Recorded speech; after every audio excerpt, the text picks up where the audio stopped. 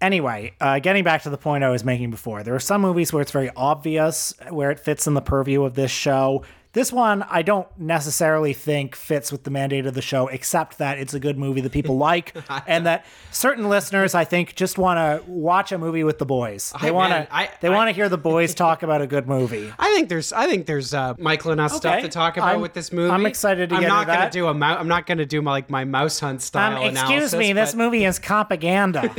Well, okay, but this is what I'm talking about. You might say that, but I actually disagree, and we'll talk about that some more when we get a little deeper into the movie. I will just say I'd never seen Heat. I've been meaning to watch it for years, and to all who voted for this, thank you. It rocks. I had a great time. It's awesome. Well, I mean, Michael Mann is somebody who I think in the last 15 years or so has emerged as one of the film Twitter consensus directors, you know? Him and David Lynch. Ridley Scott. Yeah.